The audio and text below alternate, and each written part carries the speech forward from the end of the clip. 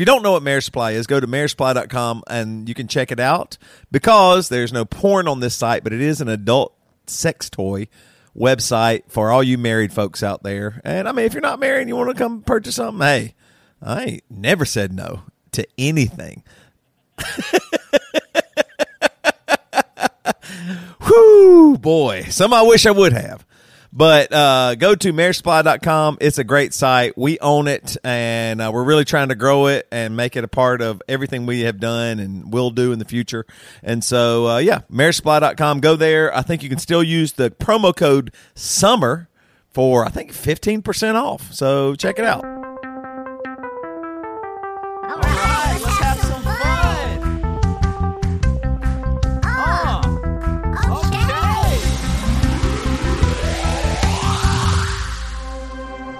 Matt and Toby.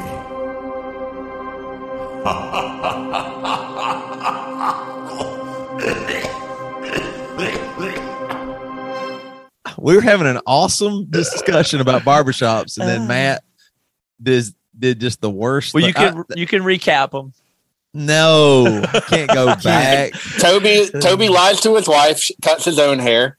I prefer a gay man stylist to a barber shop. And the barber in Greer, South Carolina Mike in the 80s and 90s, he only gave flat tops. Oh, man. Shit. Well, Matt, you used to sport a flat top, didn't you? I've had flat tops. I had all the fun kid haircuts, tried them, but I've never had a hairstyle that I've, liked or anything in my life. Y'all remember the phase of the one side spike? Y'all remember that phase? I remember that. I never had it. It was kind of a formal hairstyle. Yeah. It was like you part it and then the spike down the line. Right. Yeah. It's like, what is that about? The spike just down the line in your head. Well, that was at the same time that you remember in that same year, the girls at middle school's hair looked like. The same when you had the spike part, you had unbelievable teased up to the maximum. Listening to 80s hair metal, middle school girls at the same time in 19 whatever that would have been. But that's when they had that spike part. You would just spike it straight back. Funny. So same era. And wearing an Oakley jacket or whatever. A giant jug of green extra hold. Hair gel, gooey looking slime. Oh my! They must make it in a vat and just dump it into this plastic bottle. It's so terrible. But I'd put that in my hair to hold it in some kind of way. It's crazy. Yeah, it's all about there the was hold. Never pomade when I was growing up. That was an old man thing. Yeah, that was an old man thing. I mean, it really was. Like I never even saw it. My dad, he really fixes his hair, and he used a lot of, y'all remember Aquanet hairspray? Yeah, Aquanet. Yeah. My mom which is very cheap, but it's cheap hairspray, but they'd use that. And that, all over the place. How much of that have you breathed? Like that breathing, that has to be so freaking bad. I know. Because it makes your hair turn into concrete. And you know what it smells like and tastes like, don't you? Right. Because you've breathed it in your lungs so much. You lit a match and blow the bathroom up. Yeah, and it breathes it. You know what's in your lungs, right? You know the little structures in there, the hair-like structures in your lungs that they're used to get the oxygen. Those are hair-like structures. You just breathe in Aquanet when your grandma's spraying it for 10 minutes. And how do you lung cancer? I mean, come on. What is in hairspray? I mean, what is in it? It's gasoline. It's flammable liquid concrete. Well, nothing weird. That is funny. I mean, people spray the thing and light a lighter, right? Yeah, it is explosive, right? I mean, it's flammable. It's a flammable glue that you spray into your house. In the car with your kid sitting right next to you for kids sitting 30 seconds on the way to church. Yeah. That's unbelievable. Now that you say that, I promise you, that's why my dad's generation cannot get their mind around wearing a mask. What he breathed in his life. What in the world are you telling him? What are you trying to tell him that he should be afraid of? I mean, what is he? I mean, that's what I'm saying. Mm-hmm. We had unlimited protect. Everybody's helicopter parent, all this stuff. My dad was working literally a almost full-time job in 8th grade. And going to school. I mean, you can't tell him to be worried about stuff or that stuff's hard or something. It's hard for him to understand that. Yeah. Like, I mean, our dad's generations, even up through us, I remember, and maybe y'all remember this too. In the winter, we didn't really have air conditioning, right? You didn't have air conditioning in your house in South Carolina. Oh, no way. There's like no furnaces. Right. Or you had air conditioning, but it was a window unit or whatever. And then in the winter, no heat, of course. So you had to heat it somehow. So we had a kerosene heater. Yeah, that's right. In the hallway. That's right. That just burned all night Wait, long. did we really not have heat?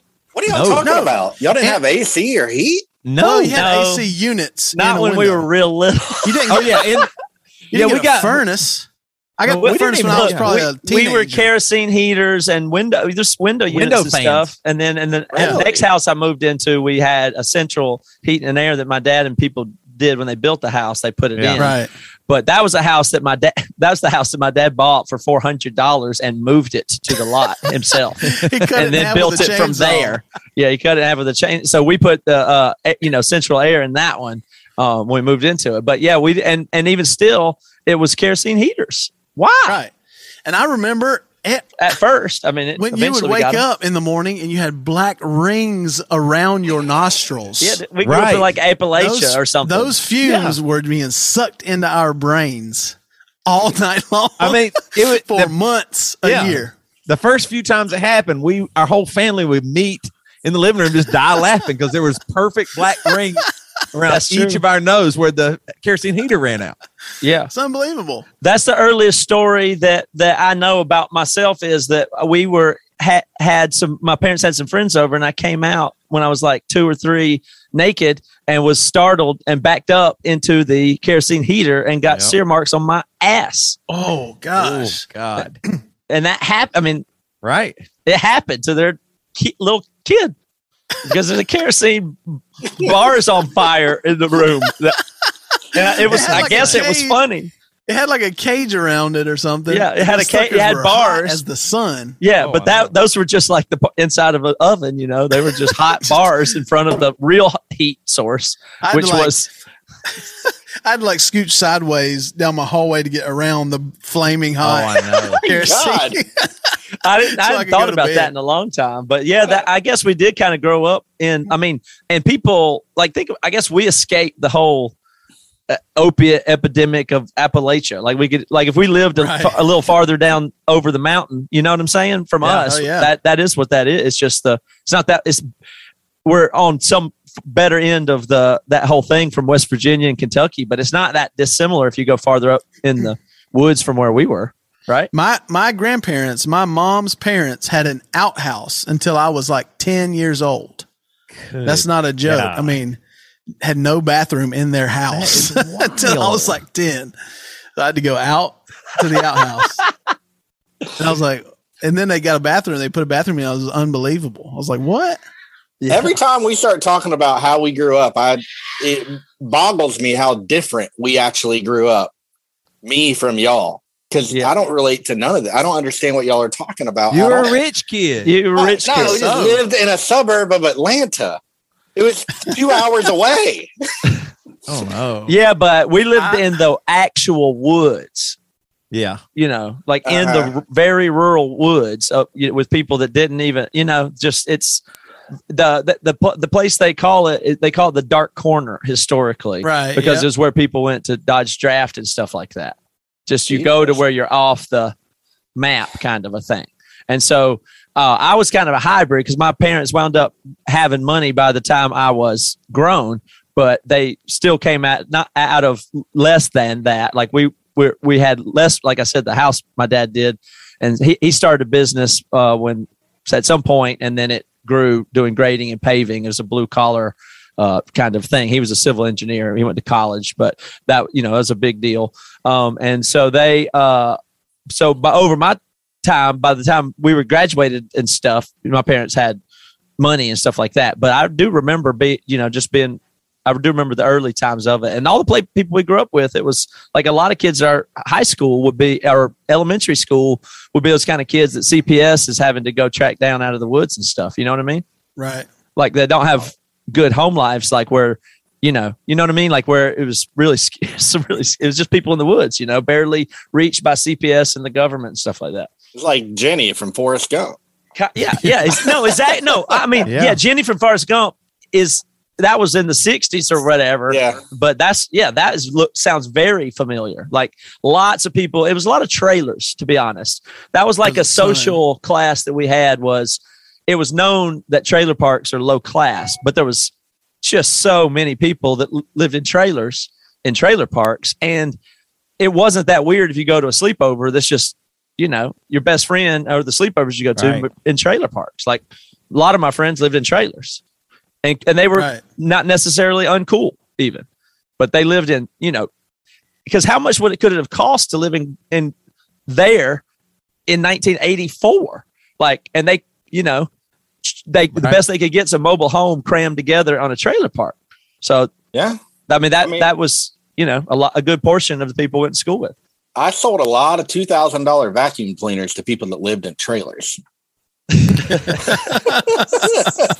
Did you really have that job? Yeah, I sold Kirby vacuum cleaners when I was in high school, door to door.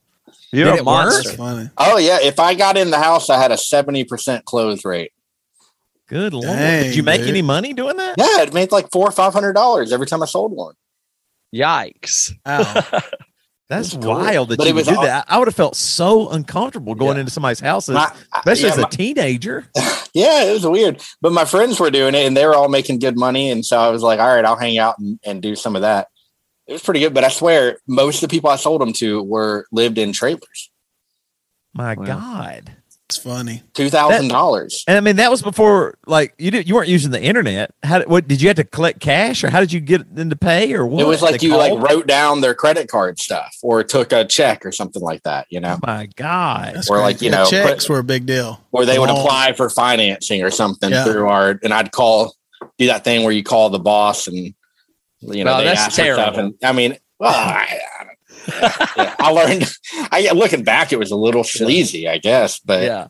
I went for a sales job interview one time in college.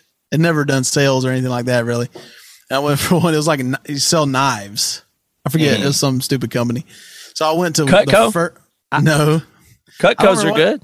That's the big knife. I don't think it was a good one. It was like start with a V or something. I went to that too. It went. Did you? Yeah, we went one time. I think we went one time. Yeah.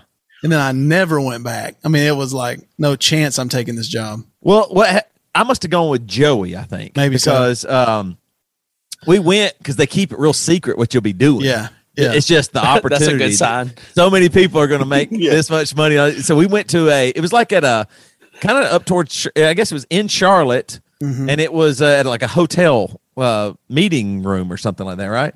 And we go in, and within, they don't talk about the product yet. They try to build you up for about 10 minutes. And then after about 10 minutes, they start telling you about it. And I guess the guy just knows as part of the psychology of it or whatever. As soon as he said, you'll be selling knives and door to door, I just went, I'm not doing this. It's so stupid. Yeah, but I didn't say anything, but I felt it, and like that he knew me, right? And Joey wouldn't be interested or something, right? And so everybody, he goes, okay, we're doing this. We're going to take a 5-minute break. Some people here aren't going to come back because you have to be all in or else. And so they do this thing where they kick the people out. Me and Joey got kicked out. He knew immediately we weren't going to do it. It was not worth it. He wasn't going to waste his time trying to win us over. We had already, no way. You know what I mean? He could see it on our faces. Yeah. And he said, hey guys, I can tell that you're not going to be committed. And so I'm going to ask you to leave right now. Thank you for your time. And that was it. Like he real kind of tough guy or something. I was like, whoa, that's so great. I was so happy to get out of there. But I mean, there's a real strategy about selling those people to get them to sell stuff for you. I mean, do you know what? From the beginning. You know what I might guess is that he also sometimes does that to people and challenges them, and they say, "No, please give me the chance," and then flips those people right back around. But that guy's probably just some deadbeat dad or alcoholic or something. You know what I mean? Like he's just some guy selling knives trying to screw me over, but he has to pretend to be a high level business owner. Yeah, you know what I mean? yeah. Like he's pretending that he's something really serious. I mean, maybe he made money. Maybe I'm wrong. Yeah, I mean, he's like some bad guy, kind of. Oh, he made money for sure.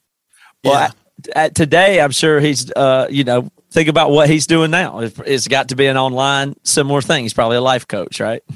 Yeah, you're probably right. Yeah. I mean, you're probably right, but that is so crazy. I did the exact same thing. There was something else too I went and saw. I was going to do that. It was some other sales thing. I was like, oh God. Yeah, there was a bunch of those at the time. We don't have to talk about this forever, but I was thinking, what was your favorite job you ever had before now? Like, what was your favorite job growing up or in college or anything? Mine was definitely, I worked at a golf course. It was awesome. I was going to say the same thing. Yeah. My first job was at a golf course. I made $4.25 an hour, and it's definitely good. Yeah. So it was so awesome. Did we all worked at golf courses? Mm-hmm. Yeah.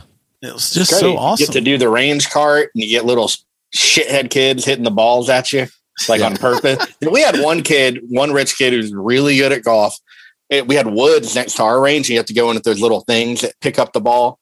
It like had a sack and like a thing, and he would intentionally be hitting them in the woods at us, trying to hit us while he knew we were in there. So. Jeez. There's all sorts of fun stuff there. I guess that was my favorite job too. I was trying to think back. Like it was actually pretty fun to work at Community Cash.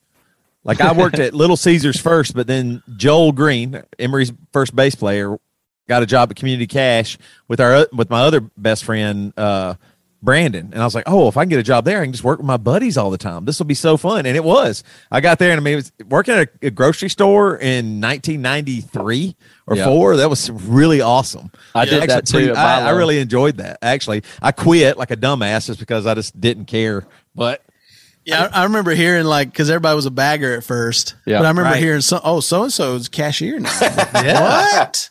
I mean, that was a promotion. It was so easy. Break time, you just walk through the aisles and just pick up a free snack and go back there. They couldn't catch you. Do you know those managers of those grocery stores were just all bad? Oh yeah, those are bad people overall. I mean, not all, but those are not great people, and they're not great people. That's all I'll say. I didn't, they're in that position where they get to stand in that little fucking box at the top. Yeah. And they have these, young girls in there, they're cashiers, and it's politics and it's the games and it's just every stupid, that dynamic, I guarantee you, is just under discussed.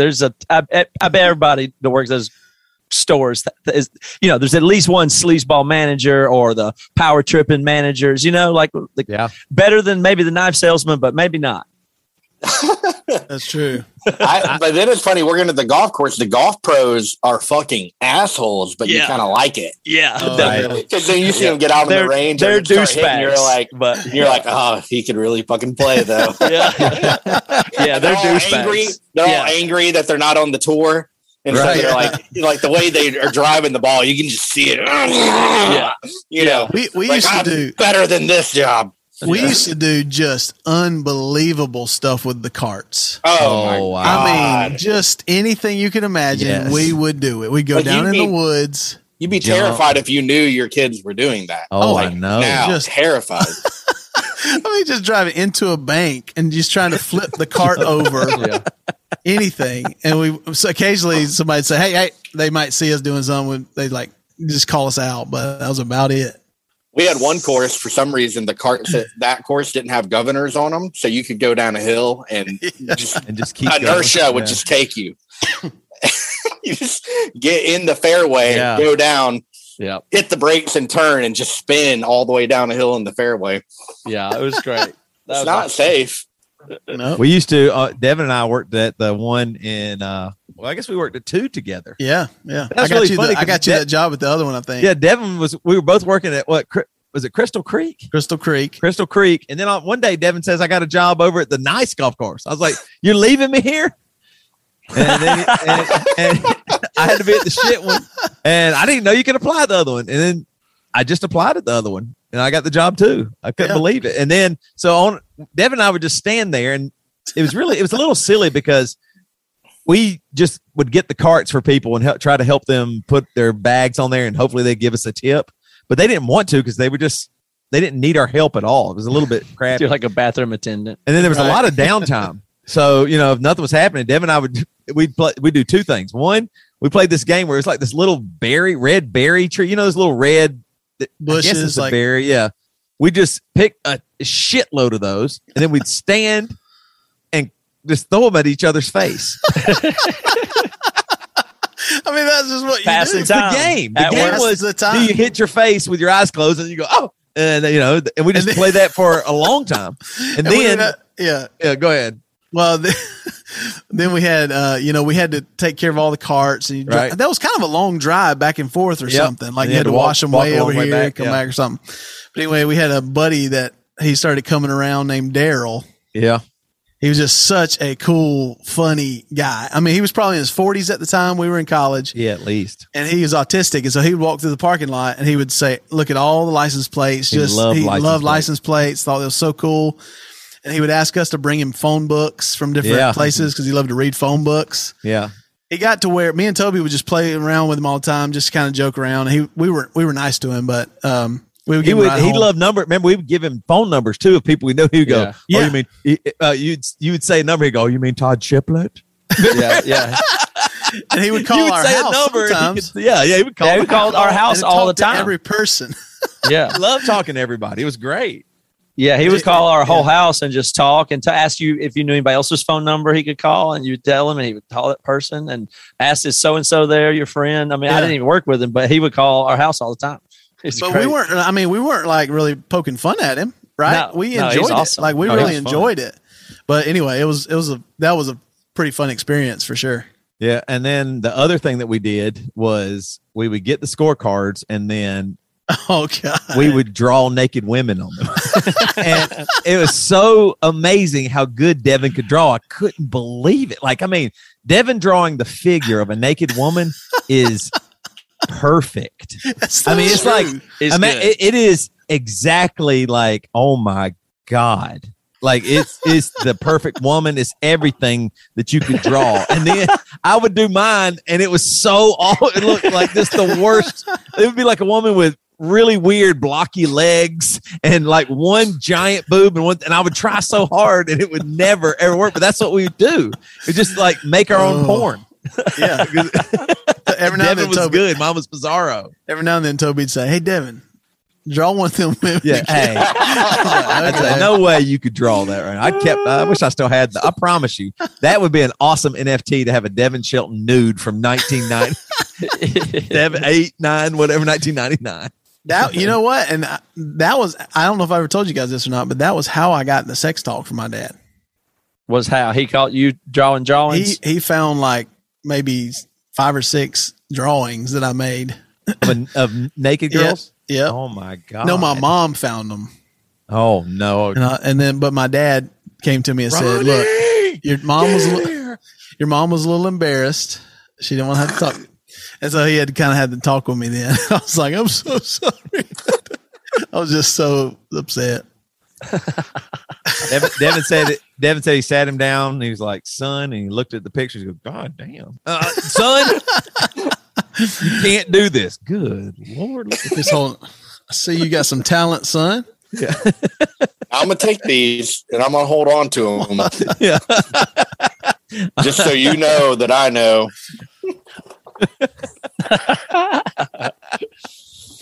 Of course. Well, go ahead, Toby. No, go ahead. I was gonna say what else y'all got tonight, Toby? You got a list of stuff. I got some news tonight. I got some things on the list too to talk about. Top of the list of news is: did you hear the news about Furnace Fest? No. I did. Test vaccinations required. Yep. Wow. I did hear that. So that's the big news. As far as I know, that's from today. I hadn't heard anything before that, but at Furnace Fest, it will be vaccine cards. You can do it on your phone. You could do it like just have a picture of it or a photocopy or a negative test 72 hours, it seems like. Yep. So I think that means we are supposed to and need to, and we'll do it at our show too, at Saturn. So I guess we got to figure that out. But I think that looks like everybody thought that was good news, right? Well, that means it's a better chance of happening. Yeah. Right. Yeah. I have some questions. Okay. Hit me. What if Cody Bonnet tests negative? Uh-huh. Would we still get paid? What do you mean? If he tests positive? If he tests positive, do we still get paid? If you test positive, you can't play, right? Right. Can't play. I think do you no. get paid? I think no. I think they would say, well, you should have gotten the vaccine, maybe. But, I mean, the vaccine, you could still get it. So. Well, but you don't have to test if you have the vaccine. So. Oh, that's right. Yeah. So half my band, I won't say which ones don't have the vaccine. I think we got a clear indication of one of them. From a financial standpoint, I am worried because I don't want. I'm not looking for $1,000 weekend in Birmingham just for shits and giggles. Okay, right. First of all, do you think that basically it does the trick to test the 9,000 people that come in, not necessarily worry about the artists? Is that a possibility? Like it's at the gate. Yeah, I'm not certain that that the artists have the same protocol as the fans at the gate. Is all I'm saying. I'd like to know. That's what I. I was asking our text thread. I want that information. Mm-hmm. And I got a little bit. I would imagine every single probably still will. 95% of the musicians will have the vaccine. Have taken. Yeah, I would think. I would think it's pretty high on. I mean, I agree. Right. I'd agree, but we're at that 50% mark over in our camp. So that's low. I think that's below average. I'm pretty sure. I think it's below average, but I don't know. But overall, it seems like they did it at Lollapalooza, right? And you didn't hear follow up about that being really bad. There was a festival here in Washington at the Gorge, and they had 20,000 people, and they said there was an outbreak at it, and they said 160 people had tested. It was 160 people got it, and Furnace Fest is 9,000 or so people. So you could, even if there was an outbreak, that's 80. So that would be bad if 80 people got it, but 80 people, like the odds of getting it still, like that's quantifiable. Like you can measure that value and see what you think about it, kind of a thing. So and then I think that was notable that they did it. So hopefully it'll be no outbreak or anything at all. But even if it is, it could be some amount of cases like that, I guess. But that seems like a reasonable liability if you go to a concert and maybe 80 of y'all could possibly, then you can decide if you want to go or not. And if you have a vaccine or whatever, and if people are tested, I mean, that really reduces it a lot. I mean, that really reduces the chances of it being there by a lot. It's not perfect, but I mean, I think that's very reasonable. And the vaccine, not so much, because you still maybe spread it just as easy, but it's better for everybody to have the vaccine. But really, testing is stronger. So I'm kind of glad to hear that, because testing gives you the best security, really. And you don't have to require the vaccine, I guess. I mean, I wish everybody would get it. It makes sense to, I think. But, which room would you rather go into? Would you rather go into a room with 500 people for 2 hours where you knew every single person had a negative test, or a room where every single person had the vaccine? Which room would you rather spend the time in? Of course, the negative test one. Of course. And that requires no vaccination to achieve that. So testing always has been and would have been a good idea if we had rapid testing, in your pocket testing, quick tests, cheap tests. Everybody's loaded with them, just like condoms, get them out there kind of a thing. If you just had tests all over the place, that would be great. Yeah, the condom thing sure has worked.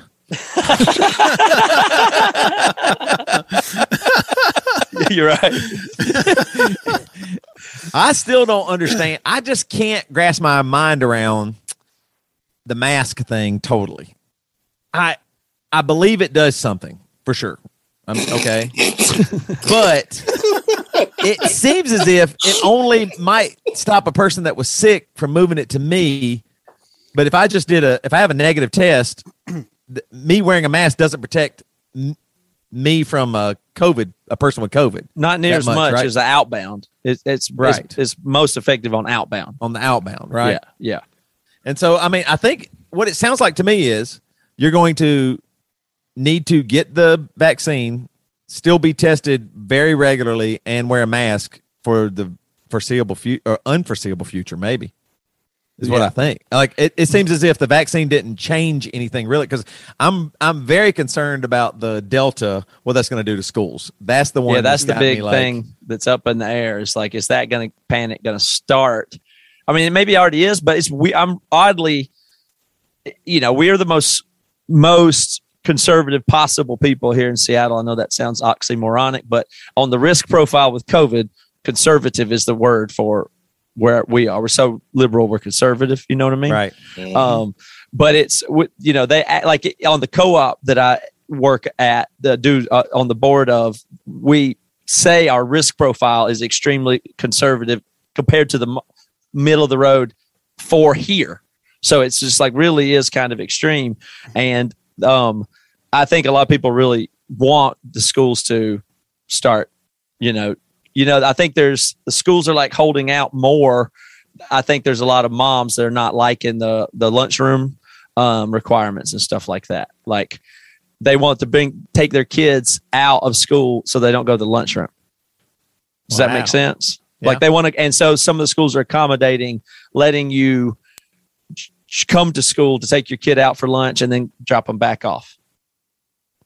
You know what I'm saying? Like because they don't, otherwise they're going to start demanding remote or something. And it's just like, oh my gosh. So I haven't heard that much about it. And it's very quiet out here, but I feel that it's like people are like, if it gets any worse or any more stuff about kids, it's just going to, and then we're going to go to chaos, but I'm not sure. But if anybody goes into chaos, it'll be Seattle Public Schools, They've got the boards and oh my gosh, that stuff is so crazy.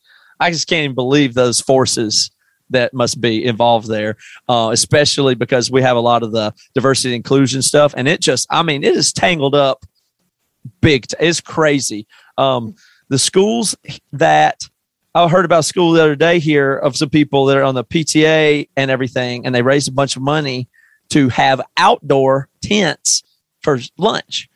And they can't, the principal and the school disapproved it because it's not equitable, because other schools can't have that.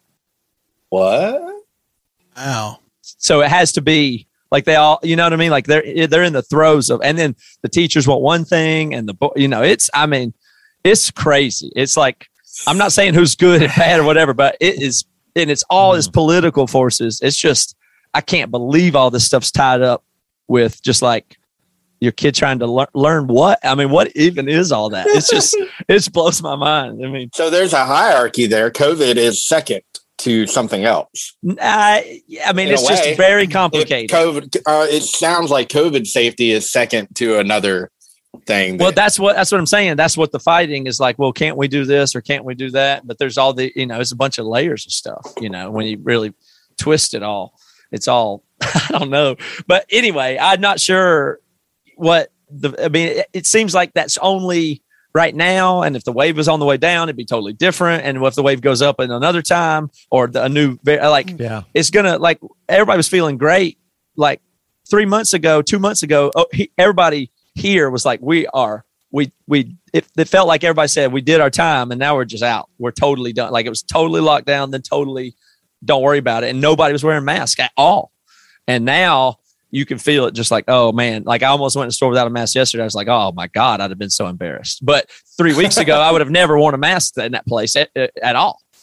And, it's like, what if somebody saw me all of a sudden, So it's like, it's going to change, I think, up and down based on what's up, like for a long time like this, because if a vaccine comes back out, you get another booster, but then it becomes ineffective over time, but the new one's not as effective as the last one, but it mutated a little more. Then at any different point in those waves, there'll be different outcomes the dynamics will repeat, One of the newses I was looking at was from Jacksonville, Florida. I was like, and it says the title is "How many COVID-19 cases does it take to close a Duval County school?" And it said over the first 4 days of the school year, which I guess started last week, maybe, or the week before, the number of positive COVID cases listed on the district's online tracking dashboard grew at nearly exponential rate. After 2 cases were listed on Tuesday, 1 student and 1 employee, the following days saw 6 students, 18 students, and 41 students added, respectively. So it's just growing. In total, 82 cases were identified among students and staff during the first week of classes. And that, I mean, you remember last year, I mean, it didn't really spread. Like, you didn't really hear about much students. I had some friends in South Carolina that are teachers, and they were like, yeah, it's been interesting how hard it was for it to spread from student to student. Like, a parent would get it, and then maybe the kid would get it, but it never really spread from student to student. I know that it happened, but it seemed more rare. And now this, if students start getting it, they're just going to have to go back to Zoom for maybe the whole year. I mean, they might be at Zoom again for the whole year, and there's nowhere to go. You can't. I mean, what are you going to do? Like, you can't. Florida's going to be closed. I feel like this time last year, maybe it was people started going, we're going to move to a southern state or Texas or something where you could get your kids somewhere. I feel like I have more freedom, but now I don't know. And I'm not even saying that it's bad. I mean, can you imagine if a bunch of kids started dying? That'll be just the most horrific thing ever.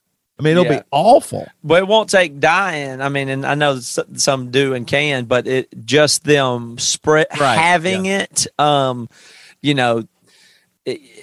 Is it true that variants are maybe spread faster, but are weaker? Like the death rate would be less with it.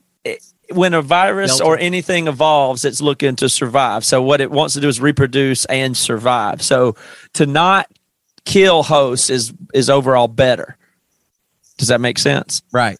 So to be able to survive and not kill the host is better. So it is an adaptation. So a lot of times things evolve or viruses evolve to a state that's less bad. Like the 1918 flu that killed everybody's still here.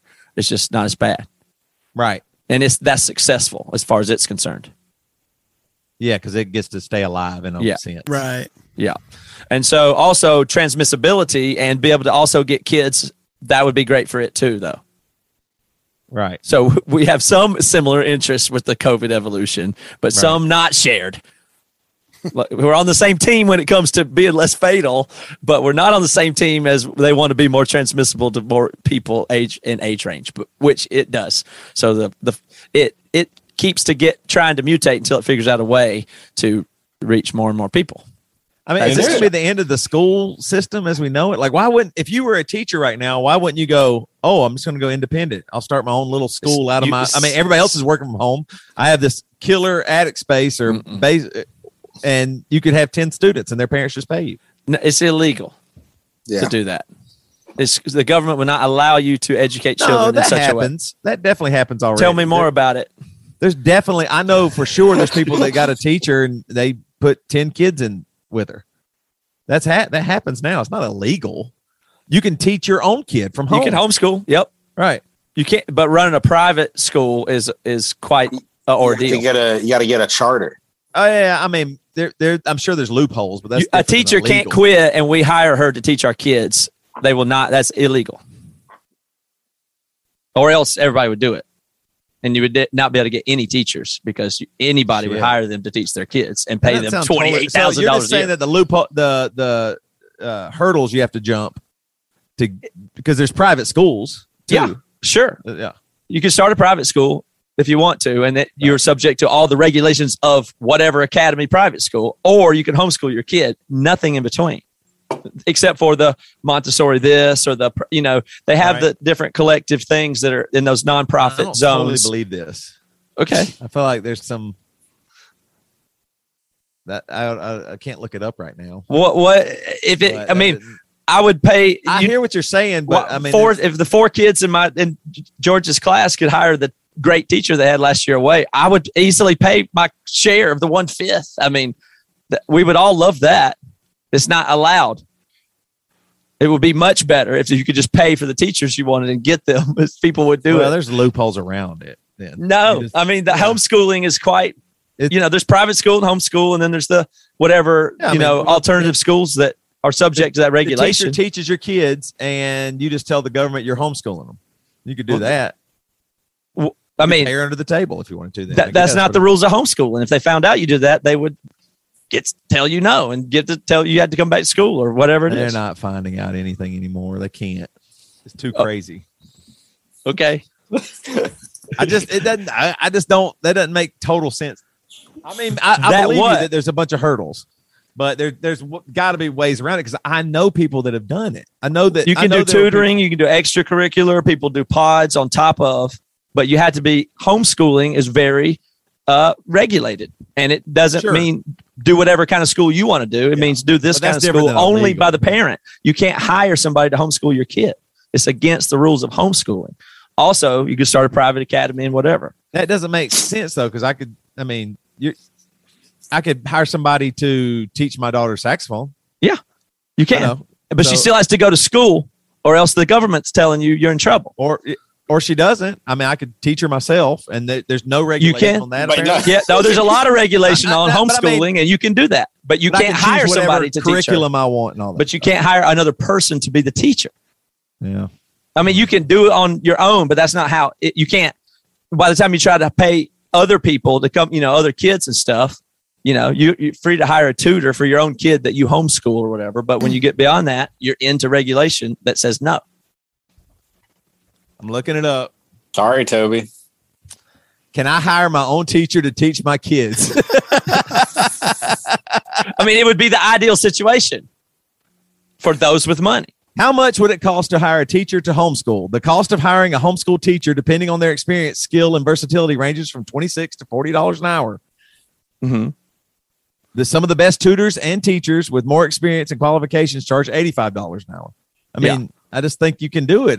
You can do that, but you can't have private homeschool teachers at your house are now an affordable education solution. I mean, you're just wrong. I mean, you can do that. You can't have other kids there. You can hire a private person for you that's tutoring your kid while you homeschool. You couldn't do it at the same house, but a teacher could go to a house every day and teach one kid all day for 1 day. You could do that. So that's what I'm saying. There's some hurdles, but you can do it. It's not illegal. Well, it would be homeschooling. You're acting like we were in Germany during the World War or something. What's happening? It's illegal to teach your children or something. You can homeschool. Yes. I mean, you can homeschool if you want to. Yeah. But I think more people will certainly turn to homeschool. But if that's what you mean, yes. It'd be good. I mean, you think the teachers though will do what? Like become homeschool teachers to one kid, and then that's a problem. I mean, it is kind of crazy though, right? Because I mean, I honestly don't know how it works, but is it the Board of Education or within the government? I'm not sure what that's called. But like they directly decide what everybody gets taught, right? Yeah. I mean, that goes from them all the way across. Now there might be some variables, right? But I mean, ultimately, this is the curriculum. Yeah. I mean, that's kind of wild too, right? I mean, that's you know what I mean? And everybody knows the exact same thing. Yeah. No. It's just it is weird. I mean, when you super think about generalized. It can vary from state to state. States can have their own curriculum, but yeah. It's pretty wild when you look at it that way, I guess. The point is there's not good choices. Like if you say, there's private school, and the private schools are getting away with a ton. They do all this in person and they do this. And the private school here in where I live, it's like all the families there for movie night. They just do whatever they want. And their kids have been in school the whole time getting wonderful educations. And then the public school, you can't go or do anything, and that's really sad, Yeah, I mean, do y'all have any friends that do private school? My friend does private school. Yeah. He's like, no, you're not Zooming. I'm not paying you $30,000. Right. They just go. And for Zoom, no. Yeah. Right. So if you just pay for your kid to go to private school, then you get to go to school. And if you want your kid to go to public school, they can't. And there's nothing else you can do. Shit. So that's a huge, obviously, equity problem. But, it's set up in a way that you can't just say, well, I'll get my kids to learn another way. You run into all kind of problems with that. It's a real mess. It's interesting. Our oldest because I guess by the age of 12, there's some new or more immunizations that you get. And since we hadn't gotten them, and if we don't get them, we can't go to school. Right. And I was like, oh, that's wild. I didn't even really, I've never encountered this yet. I'd heard about it, but, and so if they can do that, it's bizarre that they hadn't done it with this COVID vaccine. Like, I mean, there's immunizations and shots and stuff that you have to get to go to school. Yeah, it's really weird. And send your school, and everybody kind of does. It's weird. It's almost if this COVID vaccination is just so much recency. It's so close to being created that just scares everybody. Because otherwise, it's strange that people would. I mean, like, why would a lot of people on the right go, "Oh, ivermectin, we got to try"? Why would you trust that and not the vaccine? Why would ivermectin be the thing that's sent from God and not the vaccine or something? I don't understand that. Like, what? Why would certain, Trump took whatever he took, and everybody's like, "Oh, we got to do that." What was the hydrochloroquine or something like that? Everybody's like, "We got to try that." What is it about the vaccine? Where do they think it came from different than those medications? Well, it's something weird with it because you ever watch kids YouTube and they get Spider-Man giving Elsa shots and stuff? Yeah. You know what I'm talking about? Like right, like when people play doctor when they're a kid, it's fucking giving other kids shots instantly, right? It's always shots. Yep. Do you know what I'm saying? It's a big deal to humans, shots and needles, and that's deep. Right. That's like as soon as you're 3 and 4, you're getting shots and giving shots to other kids, knowing exactly what it is, and it's a big deal. And they make it on the YouTube shows because you focus on it when you see that shit happening. So it just is scary. It's very scary. It's very mysterious. It's a needle. It's scary. And you said the DNA, mark of the beast, who? I mean, it's scary. They're scared. It's scary. So that's what happens at scale. I mean, I don't want to take it too far into the conspiracy realm, but did y'all see the interview I think it was a Korean lady? Well, it might have been on Rogan. I don't know, but she said they were out talking about she's from North Korea. Yeah, she was like and then it said something about America. Said no. If you're in America and if you think you're being controlled or whatever it was, you're not. You're whatever. He said, but true control is when you don't know you're being controlled. Mm-hmm. You know what I mean? So like North Korea, everybody just does the same thing. But this whole discussion kind of made me think about that. Like you don't think about, you know what I mean? Like you just get the stuff that you have to get, do the regulations, follow that rule, and you just do it. You know what I mean? So ultimately, we're kind of being controlled. Yeah. Right? I mean, you are being controlled. The main thing that controls you is the behavior of everybody around you. That is your mechanism of control because you will fall in about the middle of that. So if you can guide the whole public to feel and act a way, if you can just get public sentiment to be a certain way, then that works because people will act like those around them mostly. That'll do almost all the work of control. If you can get the narrative. If you can get them on the right narrative, that does. What do you lose if you control everybody else? Like if we could control a bunch of people to buy our new record, rub some dirt on it, right? Mm-hmm. Like that's our next thing that we care about. It's come right. What is the plug to? By the way, what is the date? I don't even know. September 16th. September 16th. You can buy tickets right now. Go buy them. Well, I mean, how do you do that? How could we hypnotize, control, get a bunch of people to listen to it? Is that what we're doing with advertising? If you can create enough narrative, this was the narrative. Same thing. Are we creating something that makes somebody laugh a lot or think we're cool and they give us whatever, buy a ticket? Yes. That's what we're doing too. Yes. Yeah. It's narrative. It's all narrative, in that way. I didn't know everybody. You do know. Deep down, you fucking know. Everybody is being sold and selling at the same time all the time. That's one way to look at it. That's the way I feel about it. Everybody is being sold and is selling all the time. Mm-hmm. I mean, that's just it. Well, that's the way I feel about it. With vaccinations, though, I think that part of the reason some people are so mad, I think, is because they feel like they were sold the vaccine and they got the vaccine. You're like, well, you said I could just go back to life. And now you're telling me what? I have to wear a mask because some other people won't get vaccinated. You know, like, Right. So it's like, it's kind of a bait and switch for some people, which, I mean, I'm not going to say I like feel that way, hostility, but to me, it is kind of stupid. Like, I kind of don't give a fuck about the people that won't get a vaccine in a way. Like, just, okay, fine, go on with it. But I don't want to have to go back to the bullshit. So what are we doing here? Right. Yeah.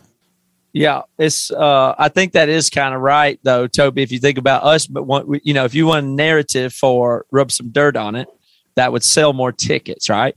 Yeah. So if you could go do something crazy publicity stunt, then that's part of that. If you could have it, if you could just create some thing that went mainstream or whatever, it would sway a bunch of behavior.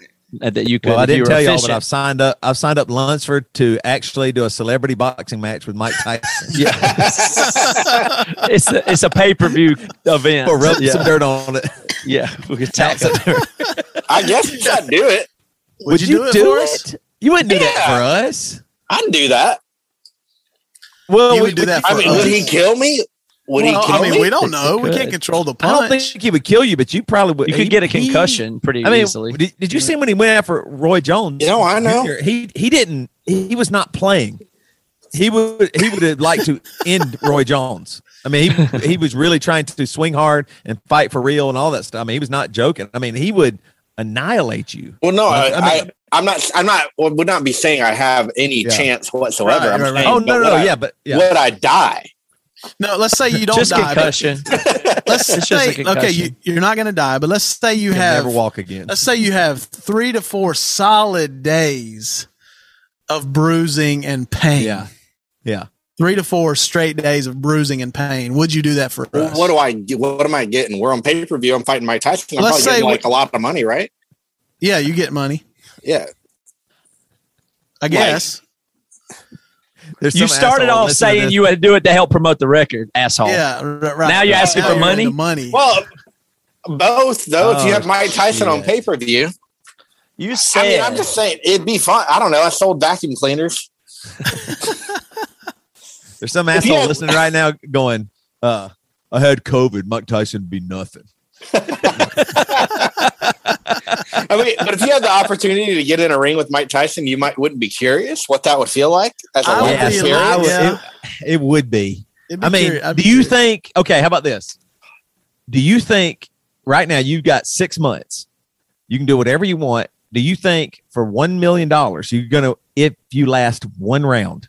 One round. Do you think you just have to learn defense? Do you think you would train? Like, do you think you would really take it seriously and like train hard, or you just think you'd go, I'm just gonna try and dodge him and just stay the way? I mean, because either way, I don't think you got much of a chance. You'd use the motivation. You'd have to train to be able to even last the round defensively, right? Oh yeah. Like hands up and move. Okay, you put your hands up, and he hits your hands as hard as he can. What do you do next? Your hands are, that takes 1 second. He walks up to you and punches your arms as hard as he can, and then what happens next? And you put your at second number 3. What do you do? Yeah, that's second 1 and 2. Let's return. But you've been training. Don't let your guard down. I know that. But after the first, no, keep your hands up. Lance turns into Rocky against Mr. T. You ain't so bad. Clubber, you ain't so bad. Clubber Lang. There you just imagine you got your hands up and he's like, "Fuck you" in the stomach. Like, I know. That would. And it would be so fast. He would punch my arms, and my arms would knock myself out. That's what would happen. Part of it was my palm would go right into my own face and knock me out. What if part of it was that you get like Floyd Mayweather's going to train you and teach you, hey, here's your only chance to survive this. Like, I'm going to, I'm going to come up with a strategy for you. I mean, if you had Floyd Mayweather for a year or or however long you had to train, could pull and Floyd only charges you $1 million for a year of training. I mean, you're right. I mean, I don't think you could make it. I mean, I was thinking about it. Do you think you could score a touchdown? Like, us and in the NFL. Yeah, like us on an NFL team. Do you think there's? Do you think we could? I don't think you can gain a yard. Gain a yard, complete a pass. No chance. You don't think you could come up with one scheme? No, I don't think you could ever gain a yard. How fast those defensive linemen would be faster than you've ever been in your entire life. 300 pounds. Yeah. You've never ran as fast as those linemen in your life. Oh my God. They're trying to kill you. You think you could score one hoop in NBA? Yes, absolutely. Yes. No. You could throw full court balls and you might eventually get one lucky over half court. Yeah, but you're gonna have to try 50 times. Be shooting from half court, but you could get one of those in eventually. I remember asking this question on the bus. If you thought you could make contact with one pitch, like contact with a pitch in baseball, no, and y'all all thought you can't, and I definitely think you could. If you get enough swings, you maybe, but not like a series of one-off at bats with 3 strikes. Like if you had to wait each time and go and get a new at bat in a major league game in a scenario, I don't think you ever. God, I'd be so scared. Ever touch it? No, I mean not in one season, probably. Now, if you got to take batting practice with one pitcher for a few hours and 200 swings, you might go make contact. Yeah. No, we should say right now in this moment, no practice. You get dropped into the situation. Oh God, you have to perform. Of course, nobody does anything. No, I mean nobody you will strike out. Yeah. Nobody gets a yard. Nobody scores a goal. No foul balls. Nothing. No chance. Not against the top. No way. No, it's like, well, I can still go to a batting cage and hit the fast level in a batting cage. Right. But yeah, on the mound, just that, you imagine Aroldis Chapman, that guy. Oh, yeah. He throws 105 miles an hour. But then all he'd have to do is you'd be thinking he's going to throw 105 miles an hour. He just breaks a slider. Plus, first of all, you fall over. Yeah, but think about it. If you were a pitcher pitching to you, all you do is to throw the first ball high and tight, and you don't even get your stomach back ever again. You never, you're jumping out of the plate every time after that, guaranteed. I don't know if they would. He would throw a control one, 6 inches from your nose. Yeah. And then you would never even attempt to, you wouldn't be able to even go. You're not going to go low and inside and to hit one, to get a dinger after that. Oh, God. And getting hit one of those balls. I mean, batters get hit all the time with balls. And it hurts them. And it can really happen if he makes a mistake. You think, right. You have to be ready for that to take any pitch. Well, yeah, you don't have the reaction time to get out of the way of your head or something. Like if you get hit in the back of the legs, it will hurt, but it won't kill you. But oh my gosh. If he lets one loose and if he tries to go high and tight, that's where I think he wouldn't do it, because I think if I go high and tight, I might kill him actually. He could control it to get it close enough to make you not ever have the balls to do it. How much money would it take for you to stand on home plate backwards? God. Take a ball right in the back of the leg. I mean, just right in the back of the leg. I mean, you're gonna have a wallop, like 100-mile-an-hour. Oh my gosh! Right in the center of your back. I mean, how much money would it take for you to do that? You imagine the breath that would just leave. Oh my gosh! The sheer burn. I mean, it would just be. You would not want to stop screaming. I mean, it'd be horrific. You know what I really hate? One of the worst things I hate in sports is the guy around in third and he just hammers the catcher. They don't let them do it anymore. They don't. They took that out because they have a weird rule where they can, but it's weird. I mean, seeing them just blow up the catcher sometimes, it just seems so awful. Like the catcher just has to take it. They're not even looking at the guy. They're looking at the ball and just. The catcher has to take it. Like you can't just avoid it. Everybody, They can still do it if the catcher is standing in front of the plate without the ball or not going for the ball.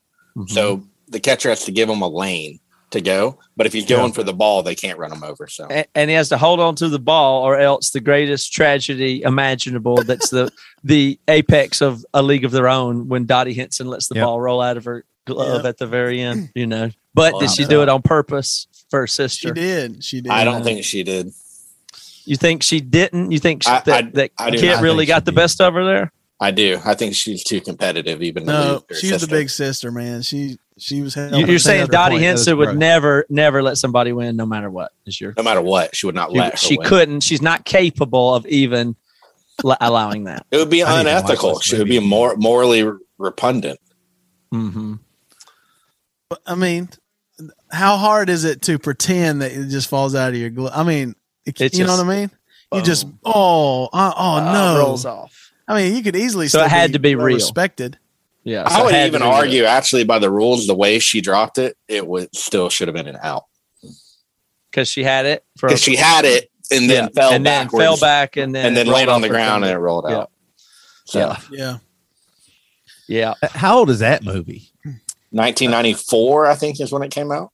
That's when it came out. The year I graduated high school. Tom Hanks won an Oscar for Philadelphia. He should have won for. Oh man, Jimmy Dugan. Jimmy Dugan, yeah. That movie is just so top for me. It's so high on my list of movies. So 2 of your top 5 are Tom Hanks. Yeah, Forrest Gump and League of Their Own. Mm-hmm. Mm-hmm. That's pretty. And I really identify really strongly with Big as well. I mean, you know what I mean? Like, I don't think it's the greatest movie exactly. And I'm not even a big fan of Tom Hanks, like whatever. But I mean, that Tom Hanks Big thing, I identify with that, like being a grown up as a kid or something. That's that. And as far as Gump, I identify with both very strongly. You know what I mean? Tom Hanks is able to, whenever he does a role, if he does Philadelphia or whatever, I go, I don't know, like I don't care about that. But when he does something that I can get a grip on, I always identify like whatever quality he has. It seems like because Forrest Gump's not even a good Southerner. Like it's the accents are dumb and tons of stuff in that movie is dumb. But I still connect with it because I think he does such a good job. You know what I mean? Man, Castaway, every time I think about that movie or even rewatch it, I think it climbs for me. It's like just better and better or something. It ages really well. Love it. Yeah, it does. What is his bad movies? Cloud Atlas. Lady Killer. Yeah, that one was kind of tough. Oh, yeah. People say Punchline, where he was the comedian. I thought that one was okay. I never saw it, but comedians say it was bad. What about Joe versus the Volcano? I like that one. That was okay. The Terminal? Money Pit was great. Oh, Money Pit was Terminal was good. Terminal was good, yeah. What's the weird like National Treasure type movies he did? Didn't he do he did Da Vinci Code. Da Vinci Code. Yeah. That's bizarre. Yeah, he must have got unreal money. Yeah, I don't think. Those. Yeah, that's like think so. Oh, just god awful money. Yeah. Like, why would he do it? Why would he do Saving Private Ryan and then Da Vinci Code? Right. Oh, Private Ryan's great. Yeah. Yeah, he's got something. Burbs is awesome. Yeah. All right, topic shift, guys. Joshua Harris. Y'all familiar with Joshua Harris? Yeah. I've seen a little bit about it. Everybody knows why he's in the news and gossip column this week. No, I don't. Can we make it a cliffhanger? Because I'd like to tell the people about Tooth and Nail's band Spirit Breaker. Go for it. Roll some music and we'll come back. All right.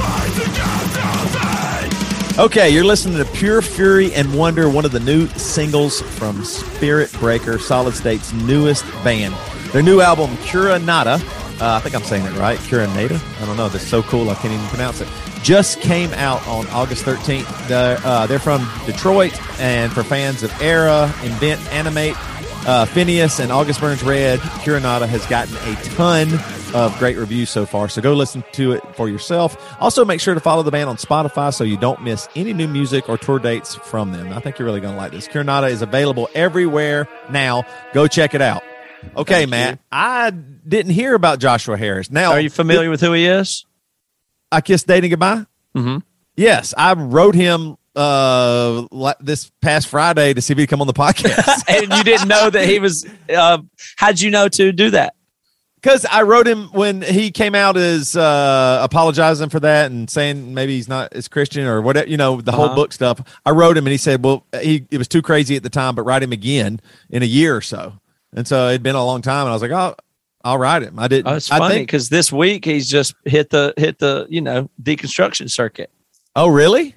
Yeah, in at least in the what'd you catch, Lunsford and Devin? I just saw somebody mention like getting paid to help you deconstruct or something like that.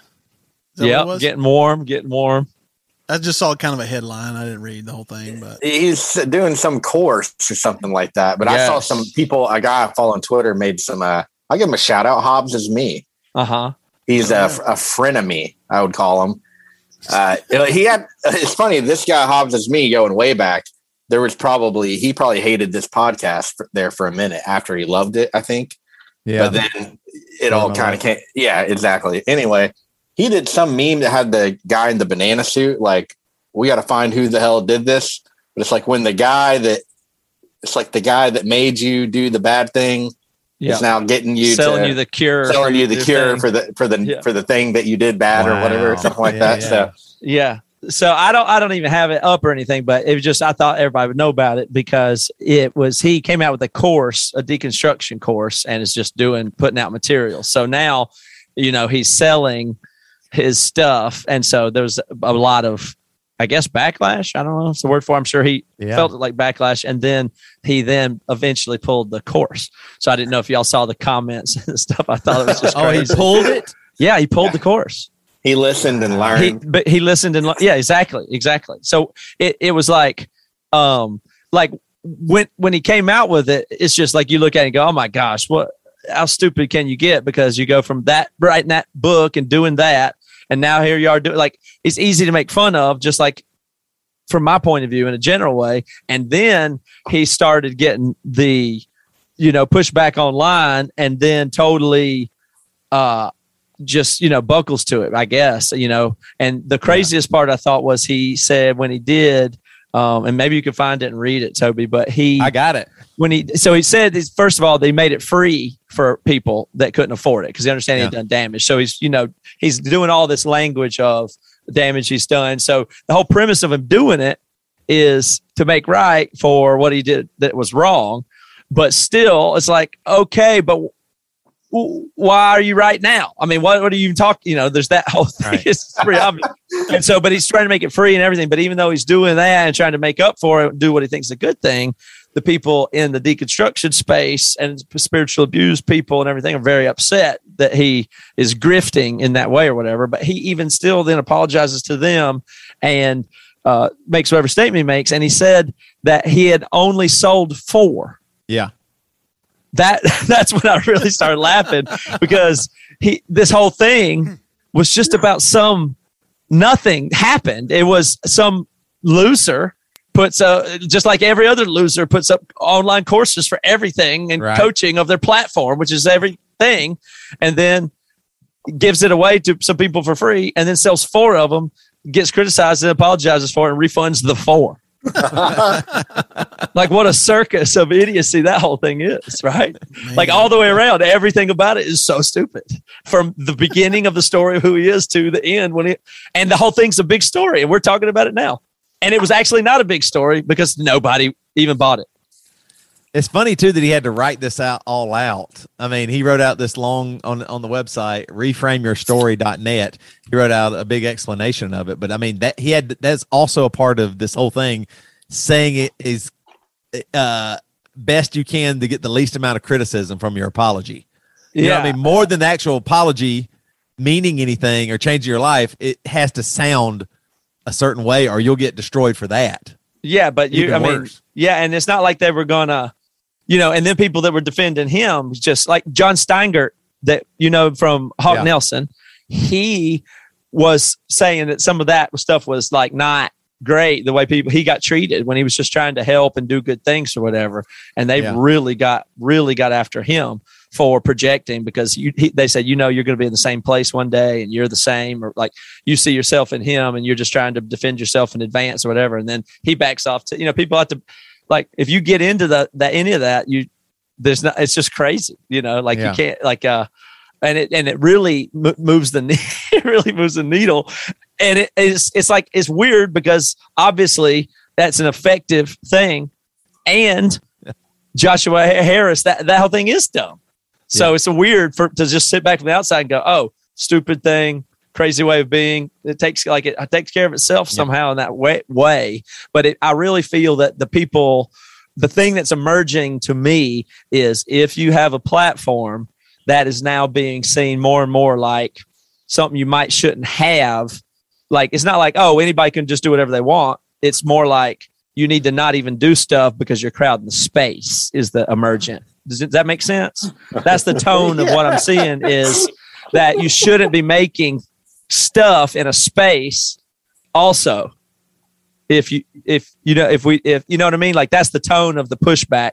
Yeah. And I know that's extreme, but it almost worked, or it did work here. So I don't know, but it's an extreme point of view to say, don't even try. You better not even try anything. It's really funny now that I see this, that what we're talking about is, I would have thought, oh, wait, he walked away from Christianity, so now maybe he's more trustworthy.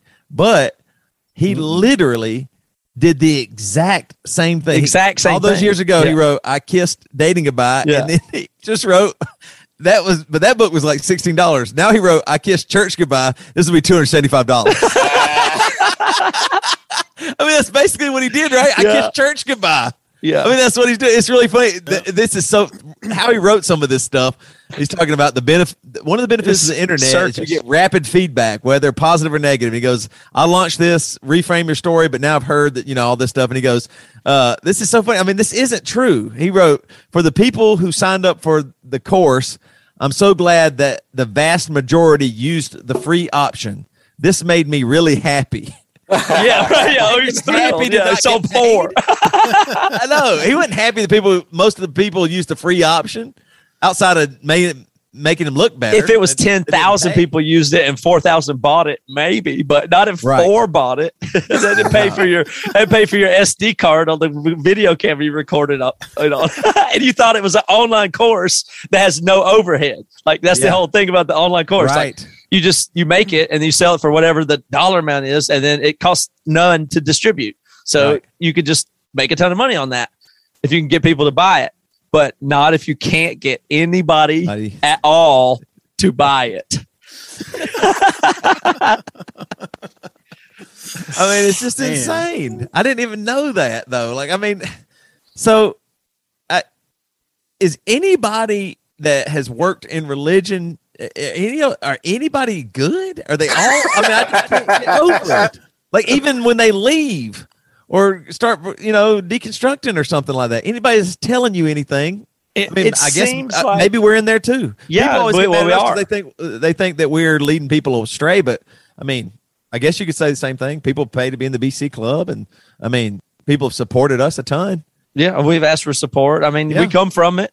We come from that. What was our initial ask? Our initial ask was something like, help us start our podcast. Yes. We're going to, and we're going to change the church or something. Yeah. That's what we're trying to do. I mean, that the criticism from that crowd is that it's like a white savior complex. Right. You got to be the hero, or you got to fix the thing and be the one that says it or whatever. Like that's a good criticism. You know what I mean? Like that is what is largely going on. And then people figure that out, or they don't, or they're very cynical and do it, or they, figure stuff out. I don't know. It's just, but we have had a slow unfolding of moving away from that. It's like the support culture of a missionary on down. Like it's, like where everybody with every platform is getting supported. But who is it? It's the same kind of questions you have to ask. Like, who is it really for? What is it? How it's really just comes down to how authentic is it at the end of the day, right? You know what I mean? Like you support people that do good things. That's everybody understands, or stuff you just like. We tried to. We're just a couple steps down, but we're trying to not be that. Is the momentum of it the way I look at it? So I'm just trying to figure all that stuff out. But it's not at all. The more you think of it as like. What looks so stupid is anybody that says, I am here to talk about this, and here's what I'm an expert in, and this is why you need me to do these resources and materials for the blah, blah, blah. Like that just starts to seem dumber and dumber. Like the more it looks, because there's so many people have platforms for their thing, all the platforms and the playbooks look the same because everybody's able to copy each other. So what it looks like to do that, it seems way more obvious to people now. So a bunch of it's like when local bands start copying the cool bands. It actually was cool and good, but now that everybody's copying it, it's not as talented of people doing it. You know what I'm saying? Like it's just anybody can do X. OnlyFans is an extension of that. It's I'm not making fun of anybody or even comment on the industry, but same thing. It's just when the barrier of entry gets less and the model exists. Yeah. You get every preacher, you get every course taker, every life coach, every OnlyFans, every podcaster, everything. So you think Zoom will actually help religion to explode? I mean, it's just fractured into smaller and smaller support chambers of stuff. I don't know. It'll be interesting having an online flock and Yeah. no meeting building or what. I mean, that's going to be crazy. It's like TV preachers used to have that dominated, right? Like, people who their parents just send money to this preacher in Florida all the time. Okay. Some people got to send that shit to vacuum cleaners for other kinds of Ponzi schemes. But when that book came out, though, I remember I hated it. I thought it was stupid from the time it came out. I Kissed Dating Goodbye, and the age I was like, you motherfucker, I hadn't even got to fucking date yet. No, all these fucking girls in the youth group are read that book. Dating Goodbye. What? You got to write this in college after you've already gotten all the pussy? Yeah. Right. And now you write deconstruction. I know. Yeah. I mean, come on. Yeah. That's the same. I always thought that about Driscoll. He would say the same thing. That he only said it maybe twice while I was there. That alluded to that he didn't. Him and his wife had sex before marriage, right? But he was just saying you can't. He was really so hard on that, and I was like, but I mean, you did. You know what I mean? Seriously though. So I mean, every pastor I think that ever said don't have sex before marriage had sex before marriage. I bet that number is really far up there. I mean, I would bet. I bet any pastor that's ever said sex before marriage is wrong, don't do it, kids. You young folks out there, I bet they had sex before marriage. Yeah, Almost even the Catholic certain. ones, even the Catholic priests. Oh yeah, Baha'i. What else? Everyone. We didn't get that. All one. of them. If it was a Catholic priest, it's all before marriage. Oh, I see. Now I get it. Ain't nothing after. Oh yeah, it's funny because my mom and dad did, and before marriage, of course, because they had already been married before anyway, and I found it's so funny because my mom was so protective of information. You know what I mean? Like, she didn't want. She wanted to guard you and keep you safe. And I remember I was probably like 30 years old or something, and my older sister said something about, you were conceived before they got married or whatever. And my mom was like,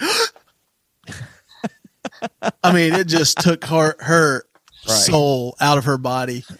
And then I was like, what? And then I found out, and she just was devastated that I knew. Yeah. I was like, I don't care. That's another. Me and Toby and Devin all were all conceived in the same 4 years, before the weddings of our parents. Yeah. Oh, really? All of our parents probably got married because of us. Yeah, definitely. Wow. That's crazy. But I mean, I was like, who cares? I don't care. I would have never cared, but I knew that it was like the timing was weird like that or whatever, but they never really said anything, but it was that because my uncle said it to my uncle said it to my uncle misinterpreted a joke apparently at Thanksgiving a few years ago at my family. I wasn't there. My sister told me about it, and she said my dad got so mad because he said it like trying to make a joke because he thought everybody was joking about it, and everybody knew it. And my dad was, from his point of view, he was like, "Yeah, we knew, everybody knew," but my dad did not. He was upset about that. Like he thought he was still sitting on it like a secret or something. Or whatever it is, the details of it, this is, but that's in all of ours too. My mom went the most dramatic route. My dad has never talked about it. I've tried to pick at it here and there. He'll go, I don't remember that. I don't remember when you're like, I haven't even gotten to me. It's just, I'll ask him like, Dad, when did your mom get married? What year was it? I don't know. It doesn't, right? He won't say anything. And if you get anywhere around there, because it's one of the worst things that ever happened to me. I guess that's why. It's literally maybe the worst thing ever. So, now it kind of makes sense. He avoided a little bit. Maybe that not going. It's not just the math of it that's bothering him or your disappointment. It's just the whole thing, the whole memory of the whole thing is not something he wants to. Yeah, it's bad. This is what I got. Yeah. So he just goes, no. Not talking about that. My mom, I remember I was down at her house, and so we're sitting there talking, and Jess was there. It was me, Jess, and Mom. Maybe she was at our house anyway. And we were talking about something about her and Dad. We were talking, she's like, yeah, it's crazy. Our anniversary would have been, I think it was like December or something. And she said December 12th. And that's funny. We would have been married. That's, whatever. She said she was calculating it.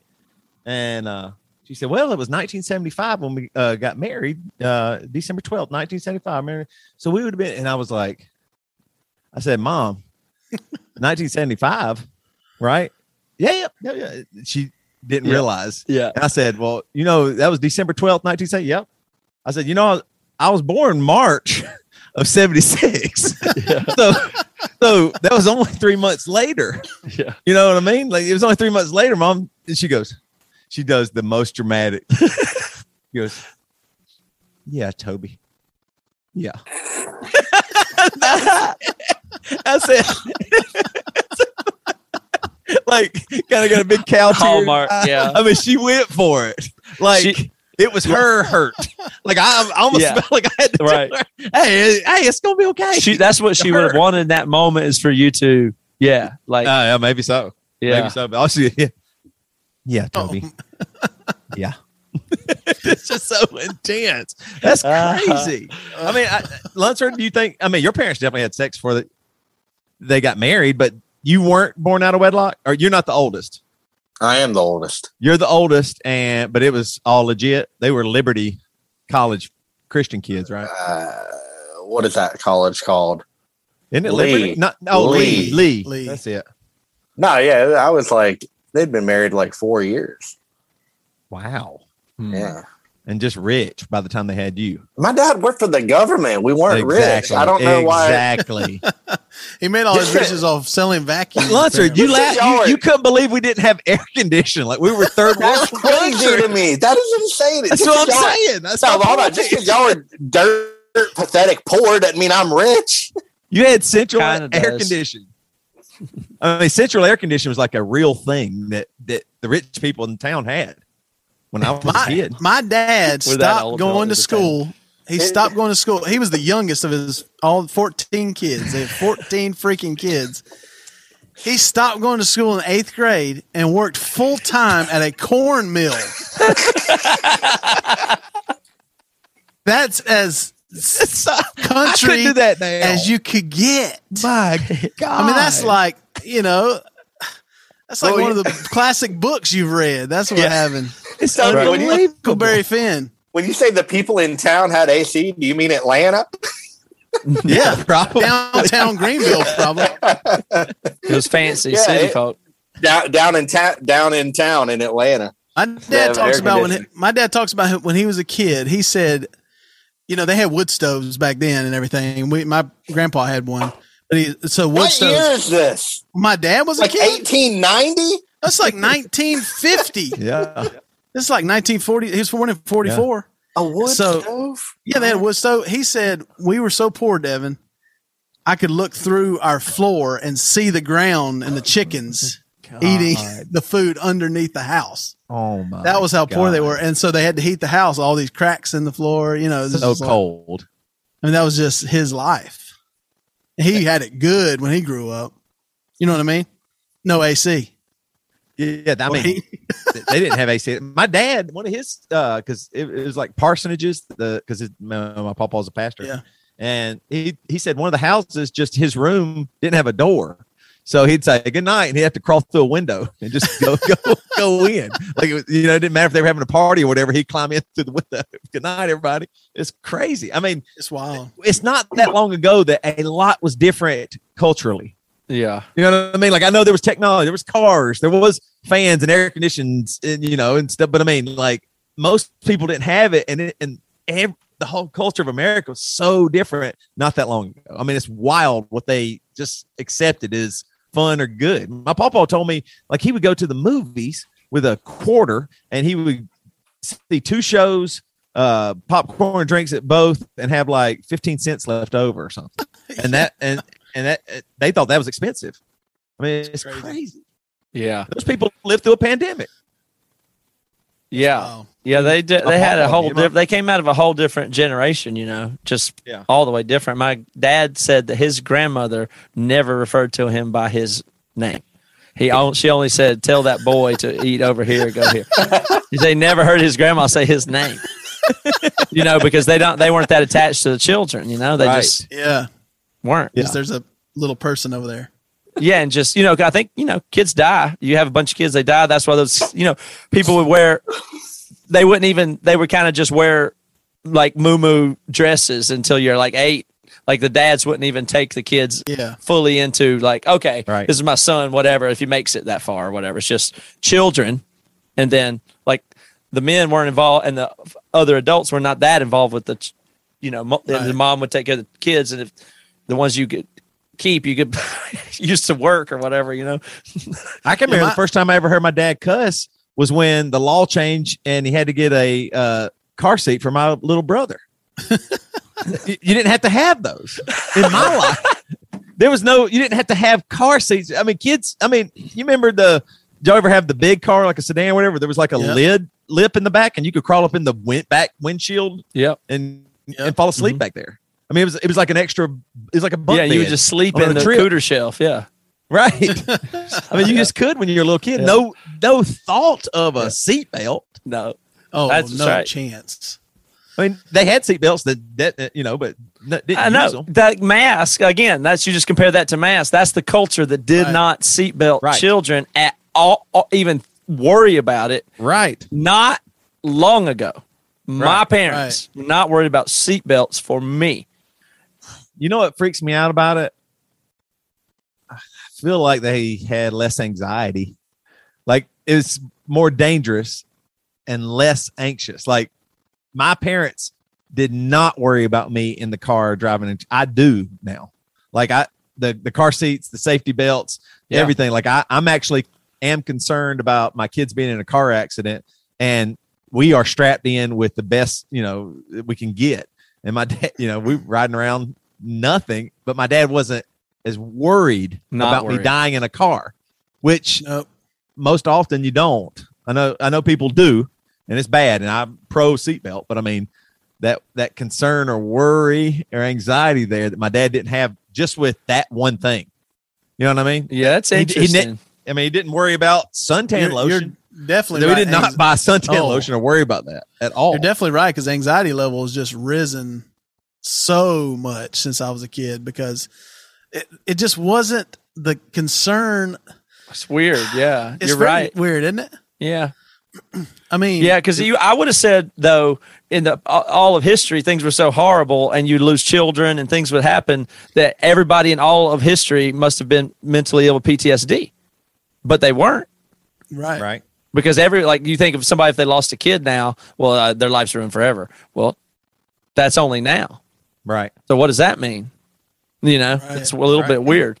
So we were in much riskier situations, but it was less anxious, which is a quality of life issue. It's a real issue. Oh, yeah.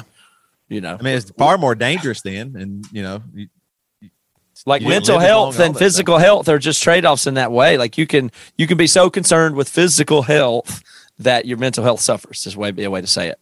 Now you can shoot for best of both worlds. I think, that's kind of my approach, but hey, we were driving through the park the other day and we saw some kids ride in the back of a truck.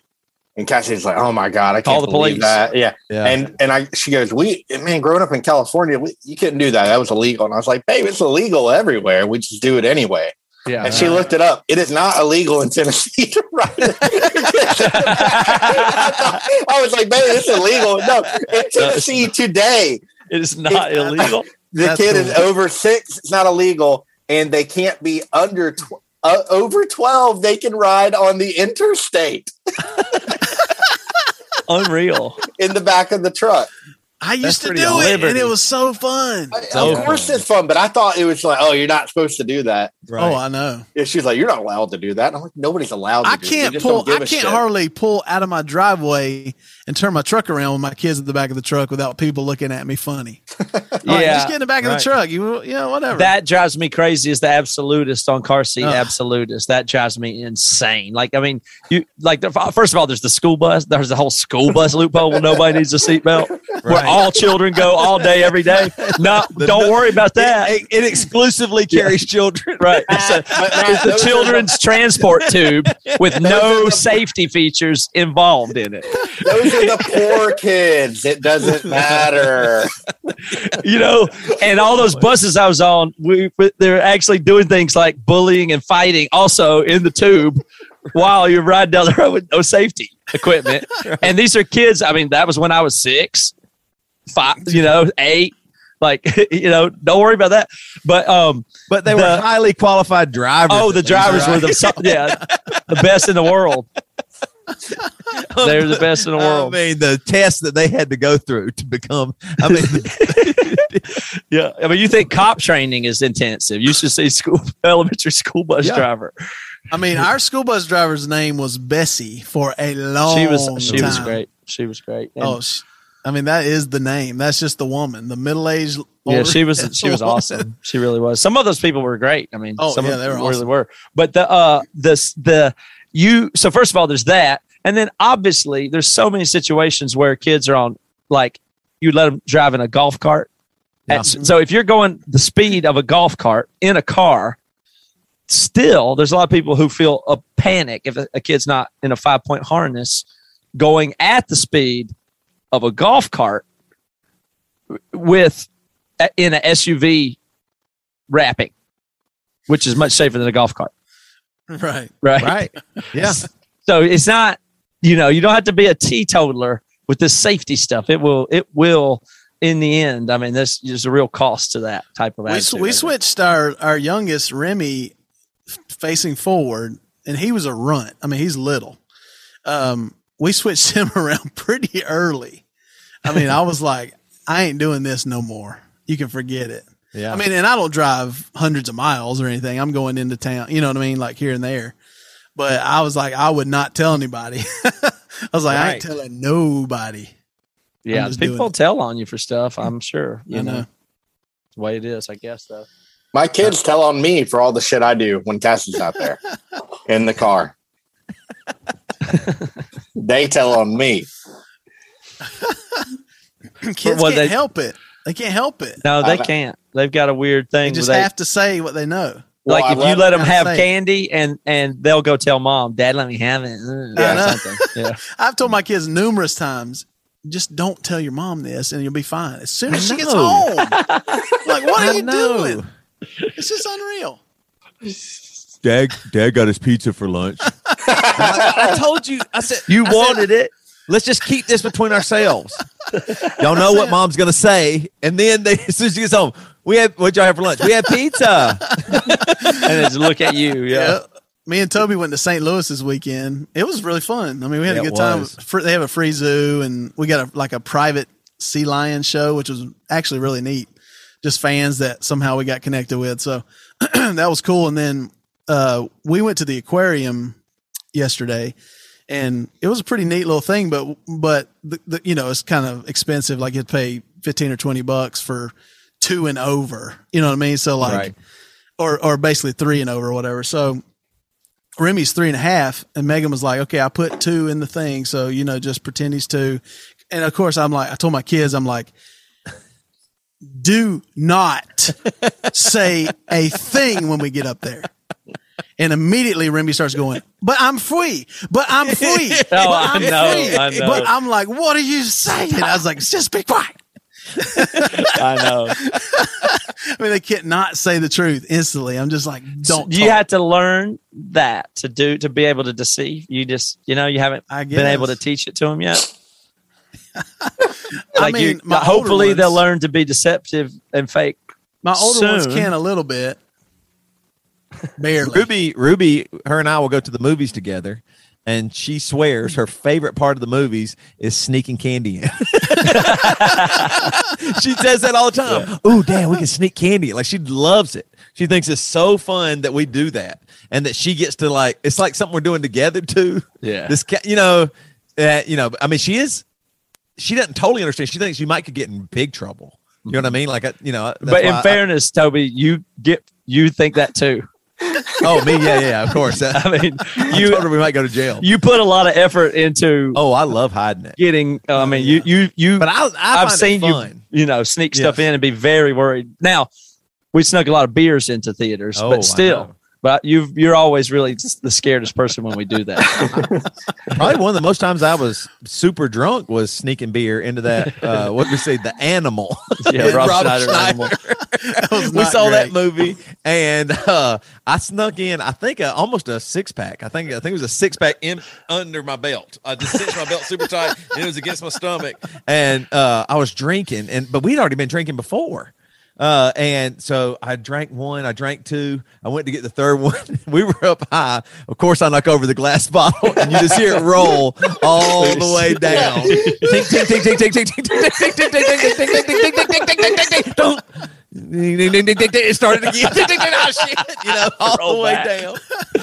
And then everybody kind of laughs or something. The whole everybody. It's okay. That goes on. I drank 2 more, and then I have to throw up so bad you can't believe it. I immediately have to throw up, and I'm missing the Animal now because I'm running out. I go to the bathroom, and I don't know what. This is how stupid I was back then. I promise you, this is true. I thought because of it seems like I would have been smoking weed to have these thoughts, but I wasn't. I thought because the bottle had fallen and I was all crazy, and then I was about to throw up, that that somebody might think that I'd been drinking at the movie theater and kick me out or something. I was paranoid. Y'all are saying get in trouble for the candy. Right. Same thing. I was paranoid that I would get kicked out, not get to go back, or something worse happen. I'm underage. Well, I guess I wasn't underage, but so I pretended. I made farting noises to seem like my vomit was poop. So I would go. So you could, just like somebody really having a rough doo-doo in there. I promise I did that. I was by myself, but I threw up so much, and I was just having to make all these fart noises, and it was just unbelievable. And then and then my mouth's covered. I had to wipe my mouth. You know how you feel, and it was just terrible. But after that, I was fine. I got it out, and I went back and watched the rest of the movie. But I don't know why how could I do that? You would do so many things to stay out of trouble. Like I remember you going into the handicap bathroom. Yeah. At like an airport or a store or something, and it's like he's nervous, man. He's looking around. We're like keeping an eye out. Yep. And then he kind of knocked on the door while I was in there, and he came out. Were you limping real bad? I was faking a limp. Like that's why I'd gone into the family restroom, because something was wrong with me. So I was just limping. You fake a handicap. To not get called. My God. Because it was like a family all of a sudden that needed the bathroom, and I just destroyed it. And I was like, oh no, what am I going to do? Oh man. You have a limp, then no problem. That's funny. Toby, I guess you have a score high on the neuroticism of the big five, you think, I guess? I guess so. What's the opposite of neuroticism? I don't know what it is. Eroticism. I'm high on that too. That's eroticism. It's like, but you're running a bunch of thoughts in your head about other people's thoughts quickly, basically, right? Yeah. I know I am for sure. Yeah. I'm thinking of everybody, and I can't turn that off. It's like they call it empathy, empaths or something like that. You feel everything, but I really do, man. I can't help myself from thinking of jumping into your life situation. Mm-hmm. I can't stop myself. Like I go into it. Something happens to you, or you're going through something. I'm you. Yeah. But more worried. Yeah, definitely.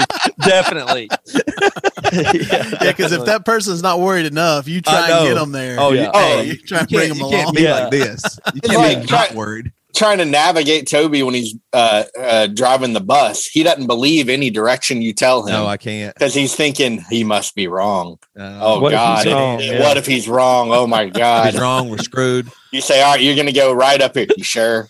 You sure? This is it? Are you sure? Main Street? Is that Main Street? That's why Toby, that's why he keeps his circles relatively small, because he, you know what I mean? Like, to let more people in that are fools, you got to take that empathetic ride with them. But it doesn't even seem to bother them, but it's going to bother Toby to think of what their situation is more than it bothers them. It's too much for me. I just feel it. I can't help it. I wish I didn't, but I think I won't say what I was going to say.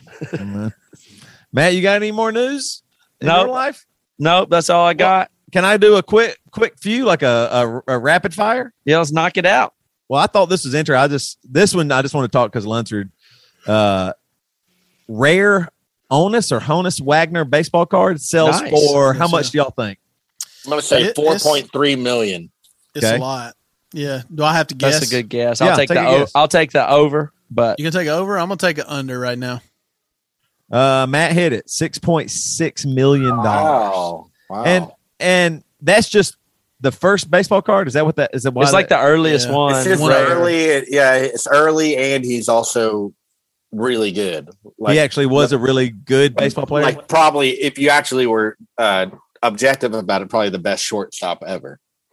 And was that like what were they sold with or as? Was it with tobacco or something weird like that? I don't know. Like it was on, like the baseball card came from something like, because it went to gum eventually. Gum days. I think you're right, man. On this card, it says 1909 Sweet Caporal. Almost like, I wonder if that, I don't know what Sweet Caporal I think it's a is, tobacco. Yeah. Maybe like a tobacco or something.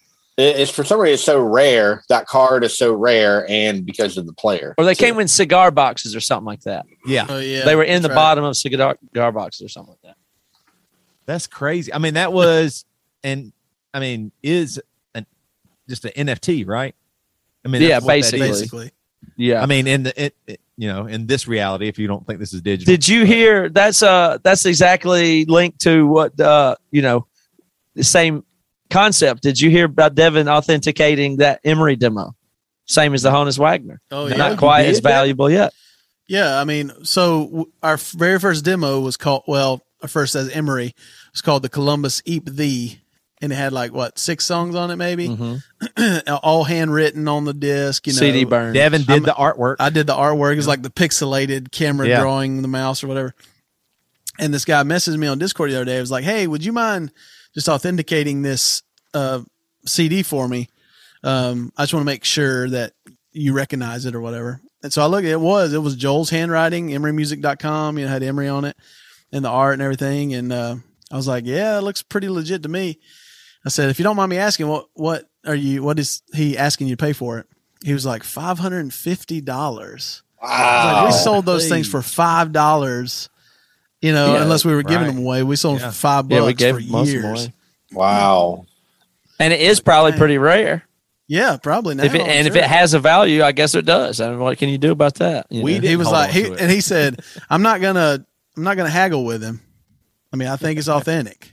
Wow. I was like, okay, you can't just offer. I mean, will that or something value? Like in my lifetime, could that be worth $5,000 one day? Somehow, as a collector item. I mean, maybe he just hit his limit. You could verify how rare it is somehow, right? What if there's only 5 left?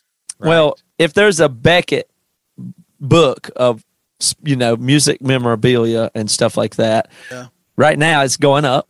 The arrow's pointing up on this one. But is this the all-time high for Emery's CD demo? Maybe it could be the all-time high, and then you get the next week. You look at the new Beckett comes out. It's got a going down arrow. Yeah, down arrow. I think over time it will go up because the net worth of your fans will go up. They will be willing to pay more. That depends on how we treat them, though. What if we just really start burning bridges and stuff and become? Well, I guess it goes up. Yep. If we become notorious. All right, moving on. This is just for me. I had to get this one in. America's best restroom to be chosen from 10 clean quirky finalists. So I love finding a good toilet.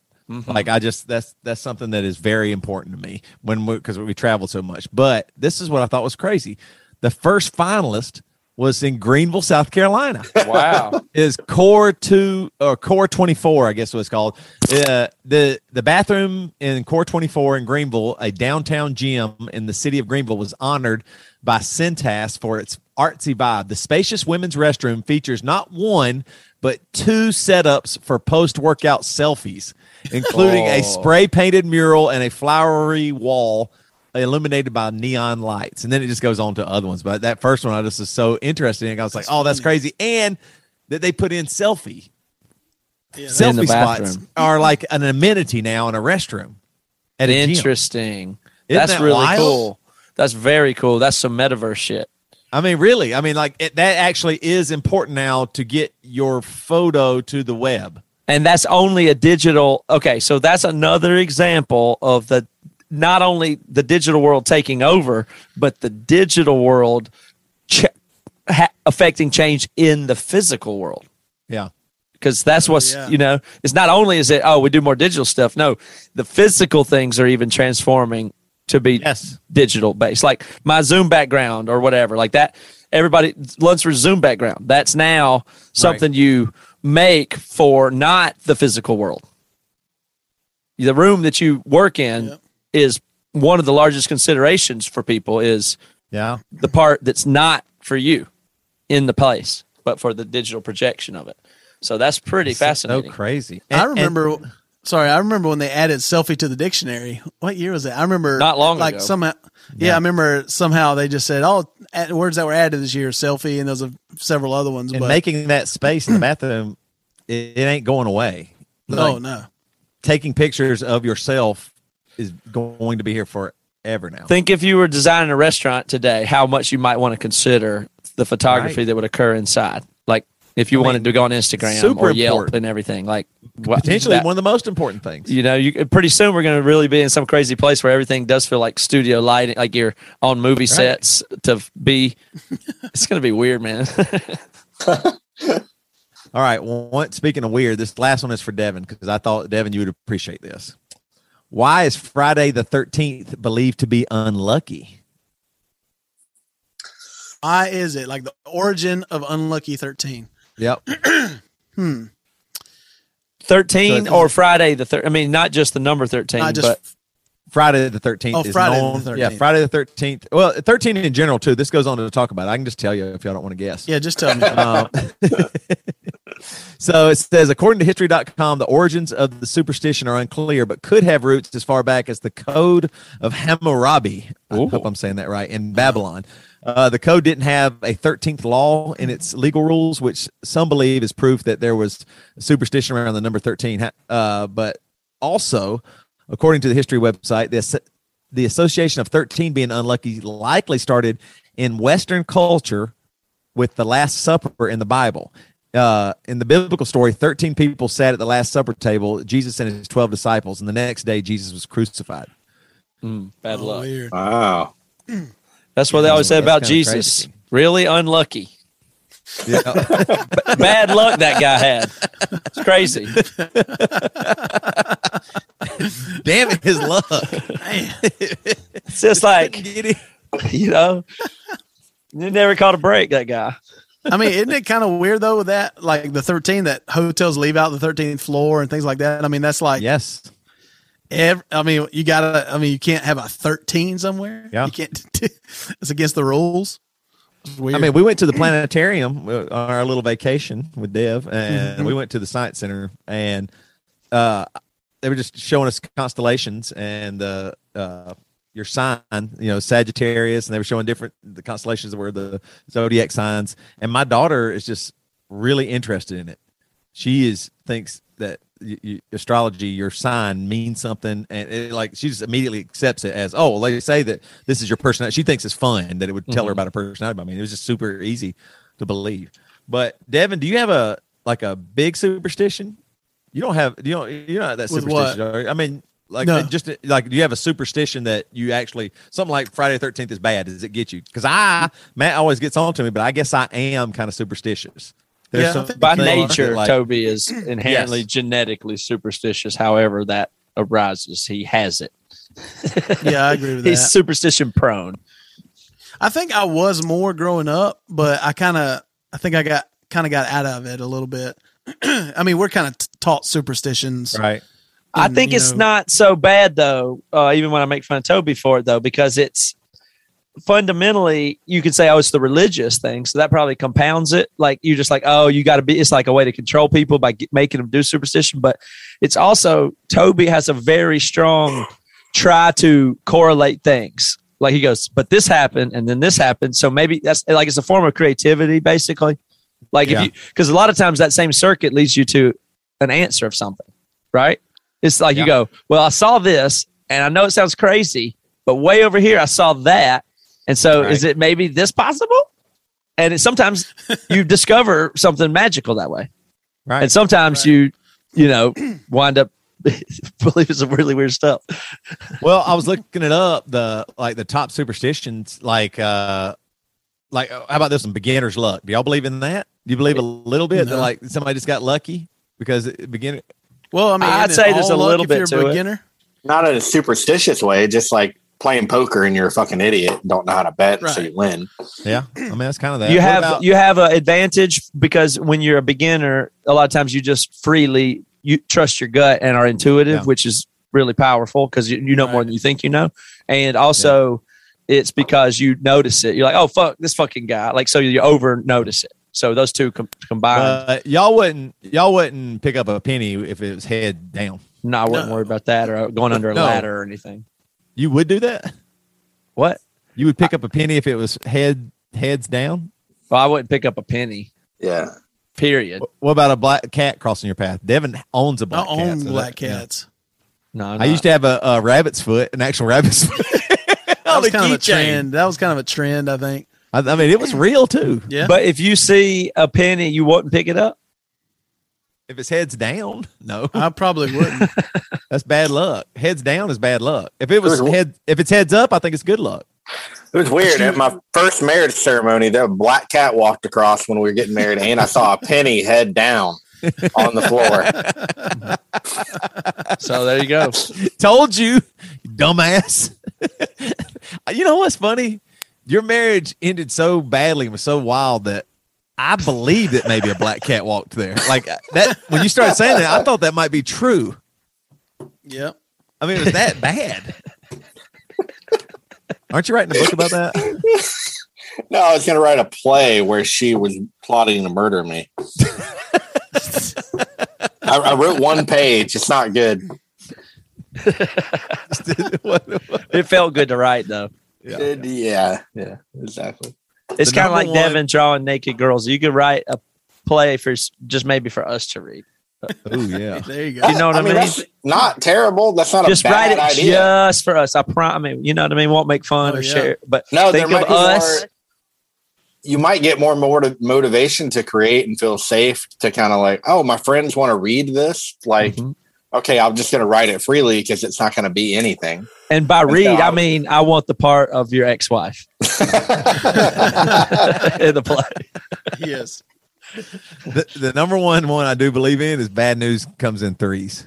Oh yeah, bad things happen in threes for sure. That just I feel like is true. There's almost no way that's not true. We had that one recently, and Toby, we were trying to figure out if the third one had come yet for me. Yeah, we had like some car situation. My truck broke down. There was a few things like that. We spent a bunch of money and then broke down the next day. And then once you find the third one, you're so happy. I know. You know, nothing bad can happen. But I was like, wait a second, this happened. Does that count? And we were trying to figure out if the first one counted. But I mean, I don't believe that really. There's a few things like that you know, they'll pop up here and there, but you're like, nah.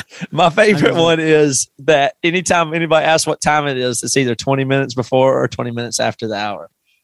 Oh yeah. I promise you, I see the time 2:38 more than any other time. Everybody says that. Everybody that liked that band said it. I feel the same way. I feel the same way. But you don't register 4:19 ever. But you always register 2:38, and it's got a big spot in your brain. That's the result. So many times. Now 4:20, you notice that one. Heck yeah. 4:19, never. You never notice number 419. You see 420 all over the place. You go, there it is. 69, 420, 238. I think 69, the sex position, is overrated.